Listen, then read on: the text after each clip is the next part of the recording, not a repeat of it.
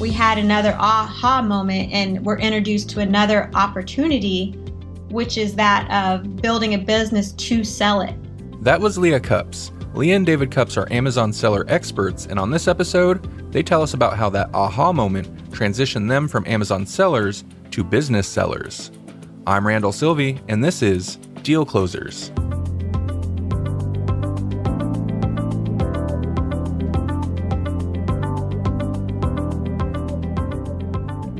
What would you do if overnight you became a millionaire? Maybe you'd move to a new city, buy a new house or a car. Or maybe you'd look for a way to make your newfound wealth grow. For David and Leah, they decided to use their cash to continue growing their wealth and pursue their business passions, buying and selling Amazon businesses. In 2014, David was working in a medical sales job, and I was working at home as a freelance graphic designer. And we had a baby at the time. She was about 12 months old. And because of David's job, he was having to be away from home 3 to 4 nights a week. We were looking for an opportunity where we could have a business that allowed both of us to be home and work together. Around that time, I was meeting with a design client who I was doing some packaging for a skincare line. As we were meeting, I asked her if she sold her products on Amazon. And she said, no, Amazon's really difficult. I haven't looked into selling on Amazon.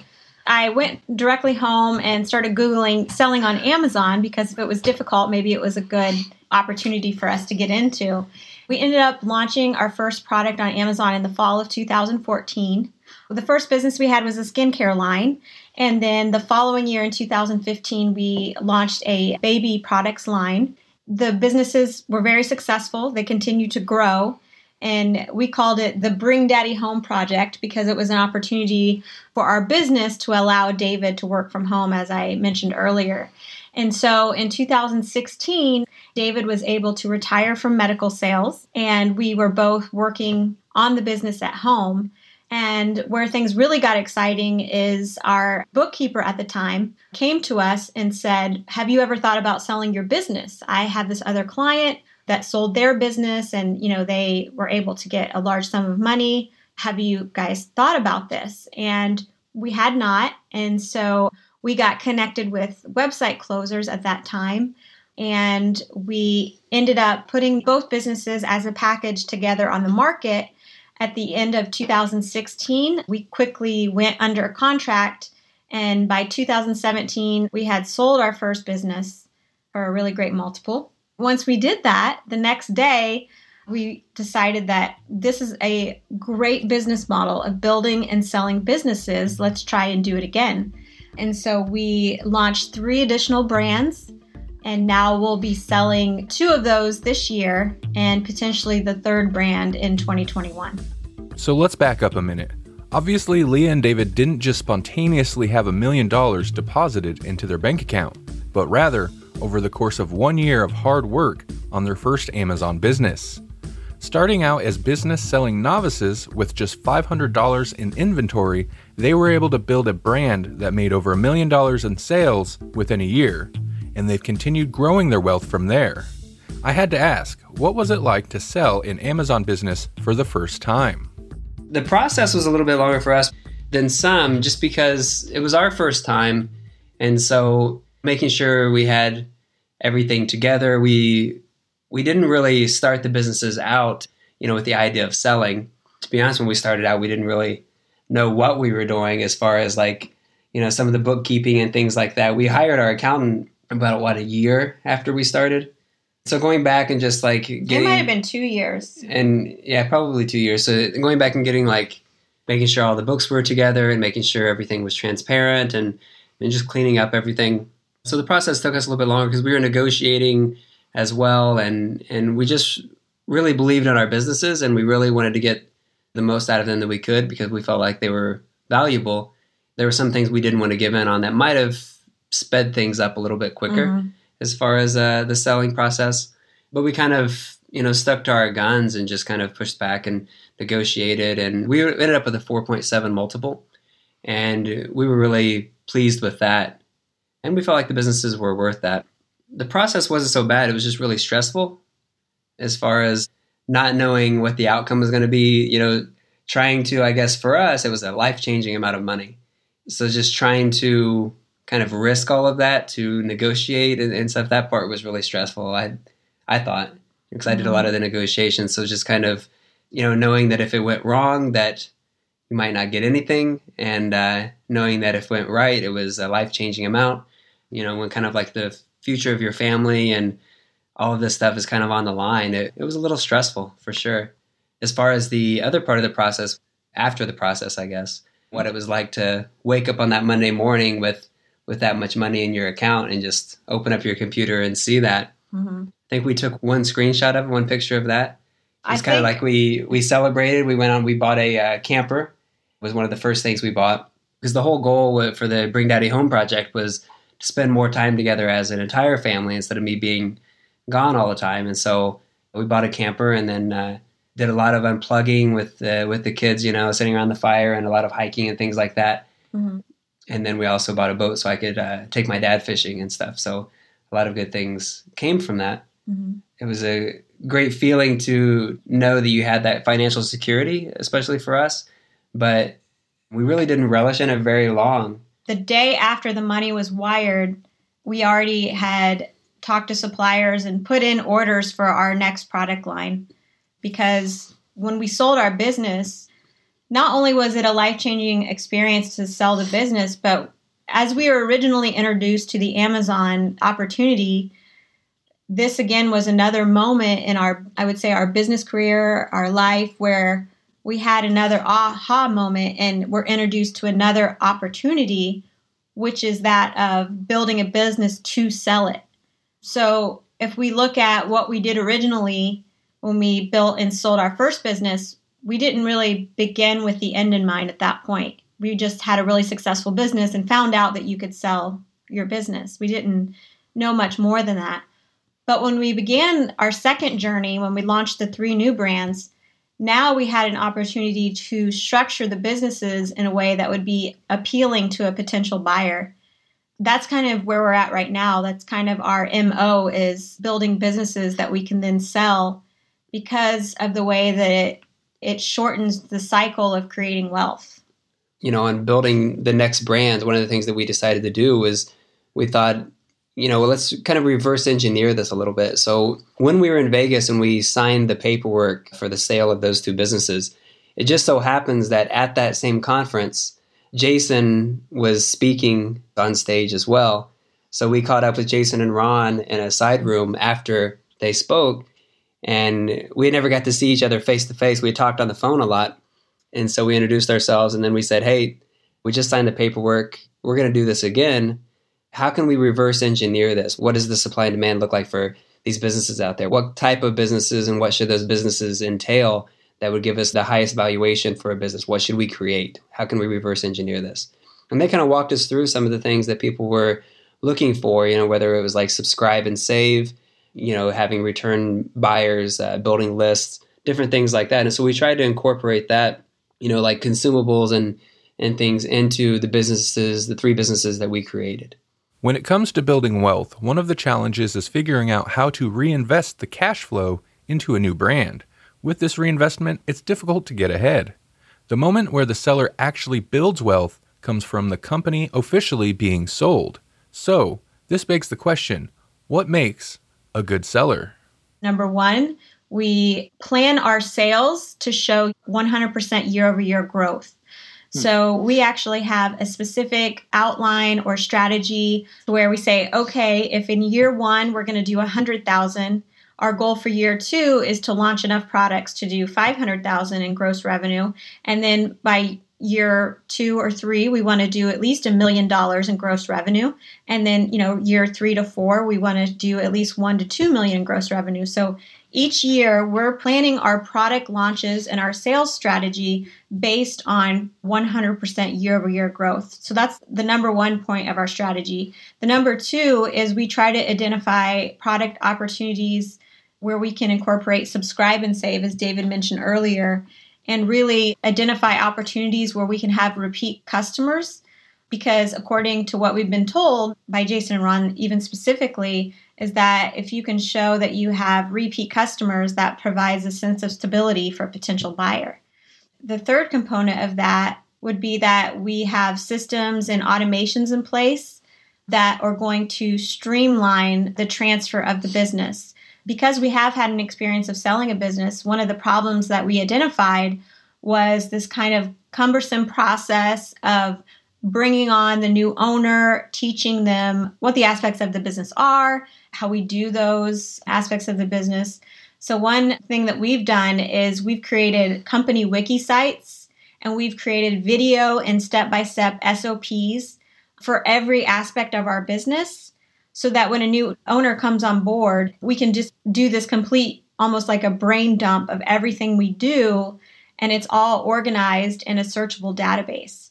So, for example, if a buyer needed to know how to ship inventory into Amazon, or maybe they wanted to know how to do a Facebook Messenger broadcast to our audience, those are all things that we've put in place to make it really appealing and turnkey for a customer. I'll let David speak to some of the marketing efforts that we've done to make our business more easy to sell. Well, I would say that the point of making it turnkey is really kind of our mantra. We start from the very beginning now, trying to put systems in place to make things turnkey for somebody that's not just an Amazon expert.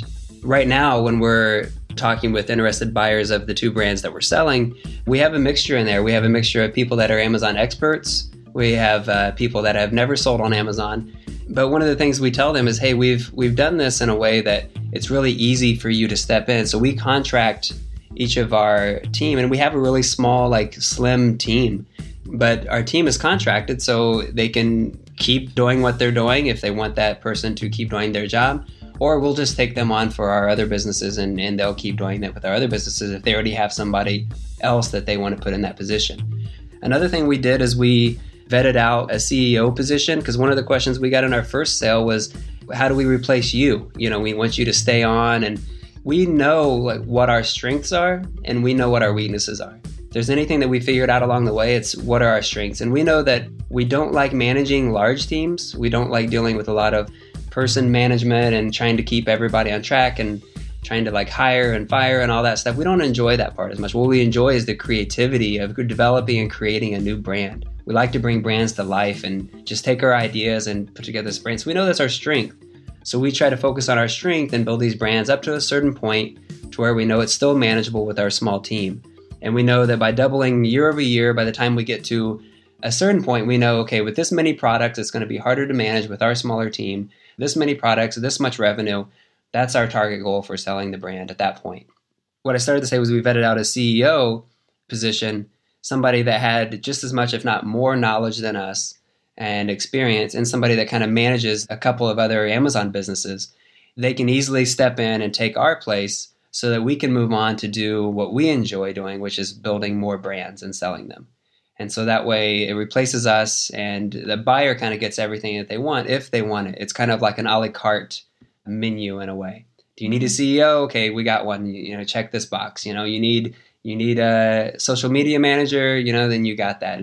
And so they can just kind of check off what they want and what part of our team they want, and then we'll just keep the rest and just keep doing what we do and hire new positions for the ones that they keep. And I think there's one last component that's a bit of an intangible and yet adds a lot of value to the business, and that is building a brand and building audiences. So when we launch our companies, we put together beautiful, well-designed brands that are going to put a cohesive company forward that can be expanded. So for example, everything from our logo to our packaging to our product line opportunities, those are all put together as if we're building a large Procter & Gamble type of brand. We also put a lot of focus on building audiences, because in our particular space on Amazon, where a lot of people struggle is they're not able to control their Amazon sales because Amazon doesn't readily give all that information to the sellers. And so what we've done is we've built up our Facebook Messenger audiences, our Facebook audiences, our email list, our Instagram followers. We've put a lot of time and energy and money into building audiences so that we can have more control of how our sales are grown. So, for example, if we have a new product to launch, instead of spending a bunch of money on Amazon PPC, we'll go to our audience and say, hey, we have a new product. Would you like to try it out? And by doing that, we have a lot more control over the sales on Amazon. Well, we also, with that part about the audience, there's only so much you can do, only so much you can control. You can get your margins as high as you can possibly get them. You can get your marketing costs down as low as you possibly can and still be growing and find the least expensive cost per click on whatever marketing platform you're going to use. You can use email. You can do all these different things to get your costs down and to make your margins better and to make your EBITDA as high as it can be. But there are certain things that you can do along the way that are beyond EBITDA, that you can increase the value of your company that aren't in the numbers. For instance, the audiences that Leah was just talking about. So we're big believers on growing those other assets that aren't included in the numbers because there's a lot of value in those. Having a large messenger audience or having a large number of people that have opted into SMS, which is text message marketing, or having a large email list or having a large Instagram following. All of that gives you control, especially if you're an online seller, of getting reviews for your products. And it's all within terms of service. You don't have to break terms of service when you have an audience that likes your brand. And a lot of people make that mistake of thinking that they have to break terms of service, and then they risk their brand getting shut down. The last thing they want, that a buyer wants, is to see that you've done all this stuff that's against terms of service that Amazon could find out and then shut down a brand after they've taken it over. Or that their reviews start going away because they were collected in a way that wasn't within terms of service. So we try to do everything to where every product is kind of cross-sellable. So we can cross-sell something that somebody buys, cross-sell them another product, and we can keep recycling these audience, keep building the audience, but also keep using the audience. Once somebody comes into our funnel, comes into the audience, we can sell them for a long time on new products and new things and get them to buy other things and get them to buy the same product over and over again as well. That's really our goal. And all of that, in our opinion, by being able to use that audience to get reviews, the more reviews you get on Amazon or on any online business, really, the more revenue you're going to get from that product, especially if it's a higher rating of reviews. So we're getting reviews, and then also having the ability to spike ranking on keywords, again, whether it's on Google or whether it's on Amazon or whatever, to be able to show up higher in the rankings for the keywords that you want to is something that you can also do by having your own list, just telling people to search for this keyword when they buy. And they're helping you out that way as well. So there's a lot of different things that you can do by having your own list that bring more revenue and more value to your company. Looking at Amazon specifically, how did you come to choose selling on Amazon? And why would you maybe recommend people also choose Amazon as a platform to sell their products? Well, Amazon is the largest online retailer in the world, and Amazon has a lot of customers. So the reason that we chose to Amazon is because it is the easiest and fastest way to launch a product. To build that kind of relationship with the customer where they come to your personal website and they trust you enough to give them their money is really difficult. But there are many people that already have their credit cards in file with Amazon, that have Amazon Prime. And so we are basically borrowing Amazon's, not only their credibility, but also their logistics. We ship our products into Amazon and they fulfill all the customer orders. So Amazon just really has done everything possible to make it easier for brands like the ones that we build to launch. Amazon versus, let's say, our own website. One of the things that we've always left open intentionally, really, is we don't try to push traffic to our website. That's just not a strength of ours. I'm sure there are people there. We know people that do really well selling from their website. That's just not a strength of ours. Could we develop it? Maybe, but if we put money, advertising dollars towards that, then that's money that we might not be able to put on driving traffic towards Amazon. And it's kind of the 80-20 rule in a way. We put more of our focus where we're going to make the most money. And from our experience, we would spend a lot more driving traffic to our website than we would just taking advantage of the traffic that is already shopping on Amazon. So it just makes it more profitable for us. We try to do this within 2.5 years. We try to grow and sell brands within 2.5 years. If we're not really hyper-focused and we don't really put a lot of our attention on the things that make us the most money, then it's really hard to get revenue to where it needs to be and profits where they need to be in 2.5 years if we don't focus on the bigger things, the things that make the most. And it leaves opportunities for a new buyer as well that might have the strengths of retail, for example. Retail is another one. We usually try to have like more than one channel, like sometimes not just Amazon, like, maybe another online retailer. In our first brands, we actually got the baby brand into Bye Bye Baby. Bye Bye Baby. And we had it online on Babies R Us and Bye Bye Baby. And then we were able to get on the shelves of Bye Bye Baby before it sold there, which, is a good negotiating tool there. Help to, of course, people always want to push back and try to devalue your company. And when you're getting on the shelves of Bye Bye Baby right before the transition, that kind of helps push deals through a little bit. That's why our main focus is Amazon, even though we might have some other smaller focus, some other channels and things to kind of help things along to give some diversity. I've always thought of the comparison of, here we are in Indiana, we're in Noblesville, Indiana. So, do I want to put a billboard in Indiana or would I want to put one on Times Square in New York City? So it's kind of like that. Just go to where the people are. For a first-time seller on Amazon, all of this probably sounds overwhelming, and it might be hard to know where to begin. For new sellers, how should they be spending their time?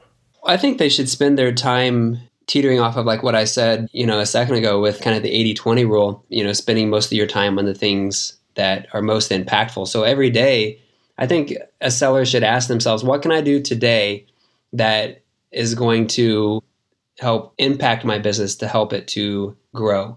And looking at the bigger things for the most part, like what can I do to grow my business today? And just every day, just kind of asking that question, like what can I do to make it better? What can I do to make it grow? And always having kind of the end in mind as far as selling, because we truly believe that's the best way to get your money now out of the businesses is, instead of saving little by little over a lot of years, just getting a large payout now and then just doing it again for as long as you can. I would actually even be a little bit more specific on what I would say to new sellers. If your intention is to sell your business, I would sit down and identify exactly how much you want to sell your business for. So as an example, if you want to sell your business for $3 million in 3 years, I would actually sit down and say, okay, how many products that are bringing $10,000 a month in revenue do I need to launch in year one in order to hit that goal? So let's say in year one, you're launching 10 products that do $10,000 each. So over the first 12 months, you've achieved $100,000 in sales. Well, now you have $1 million business. Okay, so now I'm saying, okay, in year two, I need to launch an additional 10 products that do an average of $10,000 a month in revenue so that I can then grow my business to $2 million in revenue. So I believe it's really important to sit down and identify exactly what products you need to launch from day one. And then once you have that information, as David said, looking at the 80-20 rule is what can I do with my advertising, my products, what can I do to move the needle towards that goal? So I think it's really, really important to have a specific plan with a specific launch strategy, a specific marketing strategy in place to achieve a specific goal. Because if you don't have that, you're going to be chasing all these side opportunities that look good, or you're going to be buying every software under the sun. And you'll find all kinds of ways to spend money on your business because you don't have a specific goal in mind. And so I think setting that goal and being really intentional about what products you're launching, how you're spending your budget, what your net profit should be is very important if you want to build a sellable business. This is solid advice for building a sellable business in general. However, as COVID-19 takes its toll on the economy, it goes without saying, new challenges come into play. Our advice to people is to, observe, take note of the things that are happening with what Amazon is doing, learn from it. If you're somebody that is selling and you're getting negatively affected by it, There are other things you can do, whether it's like doing like fulfilled by merchant instead of fulfilled by Amazon. You can always look at using your website or different things like that until things recover. There's a lot of different options out there. Specifically with e-commerce, we're seeing a surge of people coming online. And as those people get used to the habit of online shopping, they're going to see how easy it is. And in the end, I believe that after all this is over, we're going to see more people coming online to buy on Amazon and other online channels. If it's a question of like, should you be an online seller or should you start? I don't think that there's any question that, selling online has longevity and it's only going to continue to grow, even if we have this little hiccup here. Thanks to David and Leah Cups for taking the time to talk to us today about their experiences selling Amazon businesses and growing their personal wealth. Feel free to send us any questions you have about this topic or anything else pertaining to buying and selling e-commerce companies. We'd be happy to explore the answers. Till next time, this has been Deal Closers.